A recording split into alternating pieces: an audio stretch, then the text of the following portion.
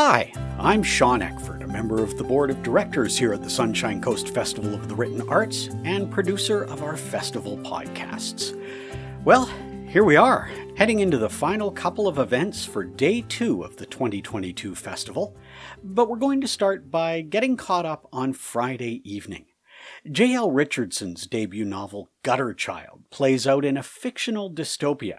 J.L. explained why that gave her more freedom to address issues happening in our society. So one of the things that science fiction and dystopia allow me to do, especially as a Black writer, is to navigate the challenges of the Black community that I'm trying to explore by only pulling the things that I want to deal with and leaving the things out that I either are too overwhelming or that I just don't want to tackle in this particular book. So by setting a book in a place that's imagined, I can make up the rules for that world. I can make up the laws, I can make up the politics, I can make up the challenges. And of course, I'm pulling from reality. I'm pulling from the stories that I wrote about in The Stone Thrower. I'm pulling from the civil rights movement in the United States. But I'm also pulling from the challenges that my ancestors faced in some country in Africa. I don't know where my ancestors are from, but I'm able to pull from that part of my history as well. If you set a story in Chicago or in New York or in Vancouver or Seattle, there's these very specific rules you come across and very specific challenges. What do you do about the people who were born in Seattle or Vancouver or New York? What do you do about the people who arrived there later? How do you answer those questions? How do you explain what people know about Seattle and Vancouver and New York? But when you set a book in a place called the mainland, and you set characters in a setting called the gutter, you can make up who they are, where they're from, and what issues and challenges they face. And that was the really exciting part about writing Gutter Child. Like many of our visiting authors, she also got a lot of questions about the craft of writing. And she said she doesn't really experience writer's block, at least in the way most of us think about it. But she did say being at a literary festival is a good way to get the creative juices flowing. One of the things that stimulates writing instantaneously is going to literary festivals. I come to a festival, I hear someone read, I hear someone talk, and I'm like I can write pages. So that's been a real blessing in this job is I will come to literary festivals and get more writing done on a weekend than I will a whole month at home. You probably remember during our wrap-up of Day 1, we mentioned that circumstances led to Joshua Whitehead becoming the first writer to appear at the festival remotely. Good evening, everyone. Thank you for joining us for this experimental evening of technological wonders. Whitehead's latest book is the essay collection Making Love with the Land, and he told the Pavilion audience that he did reject one idea for the final essay in the book. Which was what my editor suggested. She's like, you should write a COVID essay. And I didn't want to write a COVID essay. I was like, we saw what happened with large kind of national or global destruction like 9/11, where all the films and all the literature and all the songs are about 9/11 while we're just trying to mourn and move on. And I didn't want to do that either. So this was my attempt at writing a COVID essay, which really is a peeking behind the curtain of the Great Wizard of Oz of Johnny Appleseed. So I returned to myself finishing this book and remembering I was in the same space when I finished my novel, Johnny Appleseed. Today started cloudy and cool with the threat of rain, which you might argue was an appropriate backdrop for Marcia Lederman to discuss Kiss the Red Stairs, the Holocaust Once Removed. Marcia navigated the sometimes dark subject matter with grace and humor. But there was one thing that she wouldn't reveal about the book, the origin of the title. Every event someone asks me about the Red Stairs, and every event, I'm sorry, I have the same answer, and that is that I'm not going to tell you. Only because for people who do read the book, it is, I think, a really important moment of discovery and unraveling and very emotional, and I don't think I can do it justice by describing it, but I will say it does have to do with going back to Poland. So I'm sorry, that is not a satisfactory answer. That one the marketing people might like, because I'm like, sorry, I can't tell you, buy the book. But really, it's hard to describe in this way, but thank you for asking. I was able to get a few minutes with Marcia while she was signing books afterward. This has been extraordinary, this experience. And I was just saying to the stage manager that when I was up there talking about these really difficult things, feeling very vulnerable and exposed, I felt so safe in that space. Everyone who works at this festival is taking such good care of me. The audience, I could feel them in my corner. I could feel the wind. I could hear the pigeons, but it's a whole other thing. I felt safe and secure. So yes, it's been amazing as a participant, but also as someone just going to other events. This is a phenomenal festival. Now, you mentioned off the start what had happened with Salman Rushdie the other day. Yes. And, I think a lot of us didn't realize that behind the scenes, suddenly you put your reporter hat on yesterday and you're writing a story about the reaction. And, two things. Was it weird to suddenly shift gears? You're here as an author and then suddenly, work calls. And the other is does that, as a journalist, help you process when you write a story like that in much the same way that writing this book helped you process the other things? Oh, great questions. So yesterday when I saw that this happened, I'm on vacation right now from my job, but my editor, who is a friend and my boss, texted me and said, you're at this festival. Might be a good idea to talk to people there. And it was. And I immediately leapt into action and talked to Leslie Hurtig, who I happened to be standing next to, and then talked to Jane, went into the author's hospitality lounge and talked to whoever would talk to me. And I took a chair, I brought another chair in front of me, and I sat there on my laptop and banged out that story.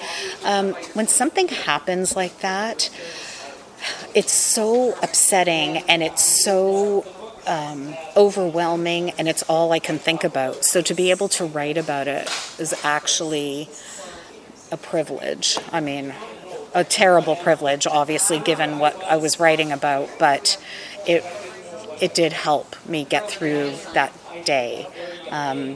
And writing about things does help me. Like writing this book helped me. It's not why I did it. It wasn't like journaling for catharsis, but it did help.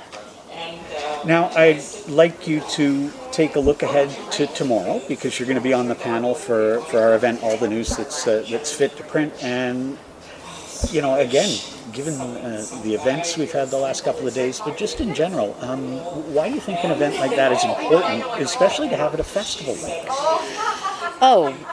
Lots of reasons, but I'll just say that right now, journalists are under attack in a way that is absolutely terrifying. There have been elements, certain political factions that have created an environment that has been very hostile to journalists, and there are people who have taken that lead and been really horrible in terms of harassment, threats, abuse. I have taken a bit of that, but some of my colleagues have had a much harder time with it. So this is an absolutely important time to talk about the role of journalism, but also journalists. We're human beings too. And Salman Rushdie, of course, is an amazing novelist, a great thinker, internationally renowned, very different from the kind of work I do, but it's the same toxic spread of poison that is affecting all of us, is affecting the world right now. And journalism has never been more important, and it also feels like it's never been more threatened. The skies were starting to clear up a bit as Inuk poet and scholar Norma Dunning took the stage. At one point, she talked about the inspiration for her 2012 short story collection, Annie Muktuk and Other Stories. It was a piece written by an academic after a visit to the North that included some pretty horrid stereotyping. I took some of the detail out, but I think you can get the point. And this happens so often. People will go into the north, experts go into the north. They are there for 3 weeks or 4 weeks, and they know everything about us. And then they come home and they write books and they get awarded, and everybody thinks they're ever so clever. So that's what inspired Annie, was this little spark of, oh yeah, buddy, watch this. It became in many ways, it became like a right back. But within Annie is this beautiful story that I loved writing because it was about love. And I wanted to write about people who just loved each other. And we live in a time where marriages usually do not last. I look at myself and my 3 brothers and my 2 sisters, and only one of us stayed married. See, the rest of us smartened up, and we didn't. So I wanted to write about love. I wanted to write about 2 people who just loved each other. Just loved each other. So, if you're asking what the poets were doing, well, they were on stage with our incoming artistic and executive director, Marissa Alps. You might also ask, which poets? Well, Isabella Wang, Jen Suk-Fong Lee, and Farzana Doctor, who in lieu of taking questions, decided to wrap things up with one more short selection each. This one is a really short 2-section poem. Actually, I don't know if I'll just read the first part. And I thought I'd read this one. I wrote it around this November, when we lost 3 dear poets in 1 week, Lee, Phyllis, et al. And this poem is for Lee, Phyllis, and et al. And I thought I'd read it since there is a Lee Miracle tribute coming up, which you should go to. And yeah, thinking about her and the workshop that she hosted. Where have the poets gone? The wise, the sager than us elders who rocked generations of poets into their worlds, but always insisted that they do the following. Because we are ready, they say. This world, they taught us that leading is remembering the ones who ask, are they still thinking about us? Did we at once gather them and hold them warm this November month? Tell them that night's echo thoughts of how much they're with us? Did we gather enough poems that tell them we still kind of need them? In this world, did we gather a light for them daily? Days when we are cold and not ready to see the places they found and are traveling to be present for.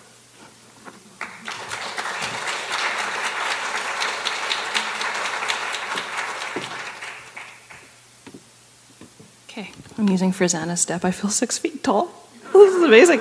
I'm going to read a poem called Dog Years, which I wrote for my dog Molly, who died, 5 years ago. I have a new dog now who's a real jerk with an underbite, but this is for Molly, who was a big furry beast and actually very sweet, not like me at all. She snored in the night when you were alone together, lying on her back, 4 paws in the air. It was always a half whinny, and you thought she might have been dreaming about racing against a horse on cold sand. She loved the beach in winter. She loved the wind, sharp salt water needling her fur, and it only made her run faster. She loved the kelp bulbs that popped in her mouth. All that sand on the pads of her feet, perfect for racing dream horses or pretend day horses, or even the seagulls that dip so low.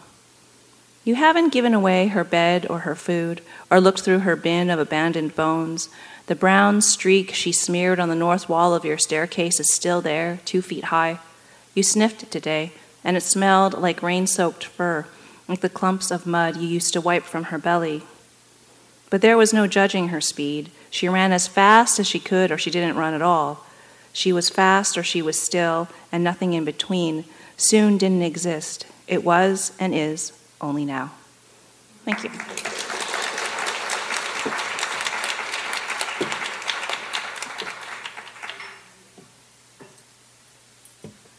Okay. This one is called Sky in My Veins. In last night's dream, tropical fish swam just beneath my skin's surface, my forearm a spy hole into an aquarium. They flexed and floated, tetras, guppies, a single catfish. Sea plants swayed in the current, a view into an interior universe. One winked at me, an angelfish, veil tail waving sultry. She taught me to part my lips, learn to breathe underwater. I woke unafraid, for if there is an ocean in my limbs, there must be sky in my veins. Thank you. Later in the afternoon, we paid tribute to the late Lee Maracle in an event we called Hope Matters, with Maracle's daughters, Columba Bob and Tanya Carter. Before we start, I just want to say this raggedy little backpack is what Rosanna Deerchild from CBC calls Lee's iconic black backpack. This has been all over the world with our mom, so I thought it apropos to bring it and to use it, just because this little buddy of hers has been to India, to New Zealand, to Japan, to several places in Central and South America, all over Europe, around Toronto and BC. And when we traveled out here with her last fall, that was on her last road trip before she went home to the land of our ancestors. So. These are all from Hope Matters, and of course the pandemic cut short our book tour. It would have been wonderful to go to the places with each other that we would have happened. We were just getting ready to go to Scotland, do Europe and a couple of other places, and then finish the cross country tour. So we're grateful that we got to travel a little bit for this book. And it was a dream of all three of ours. We'd been dreaming of writing together for decades, and my mom was just tickled pink that we were doing the book tour circuit with her as co-authors and not as helpers, because we've both done that. So this is a poem from Lee, from the book Hope Matters, called Honesty is a Thorny Rose. Honesty is a thorny rose, petals face up, convulsing, begging to hang from a tree. Truth is an elastic nettle, stretching beyond this coffee clutch of you and me. Honesty doesn't have a clue. It meanders down pain-riddled roads, telling it like it is. Truth is reverent.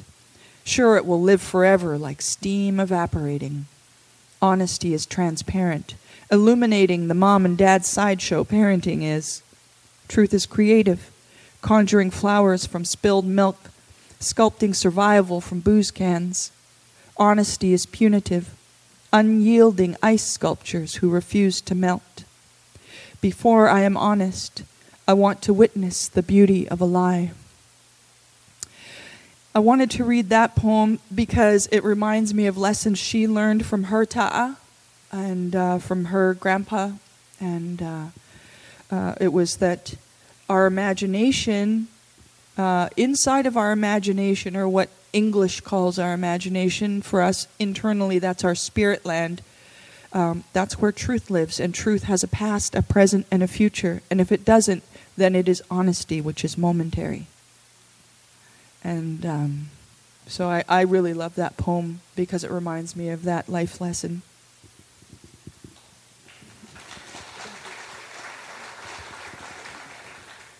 I'm going to read Justice is an Ember, and it comes because the poem that she's going to read next always reminds me of this poem. Okay, Justice is an Ember. And the reason I love it is because I'm kind of like a dreamy optimist. Always been that. And she nourished that in me because I am kind of flighty. I mean, people used to call me flaky when I was young. And flaky is not one of those words we use anymore, but I think I still have that hope.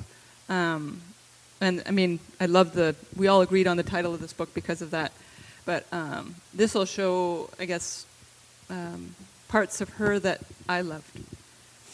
Justice is an ember, burning slow and easy, a fire filled with hope, hope for our humanity.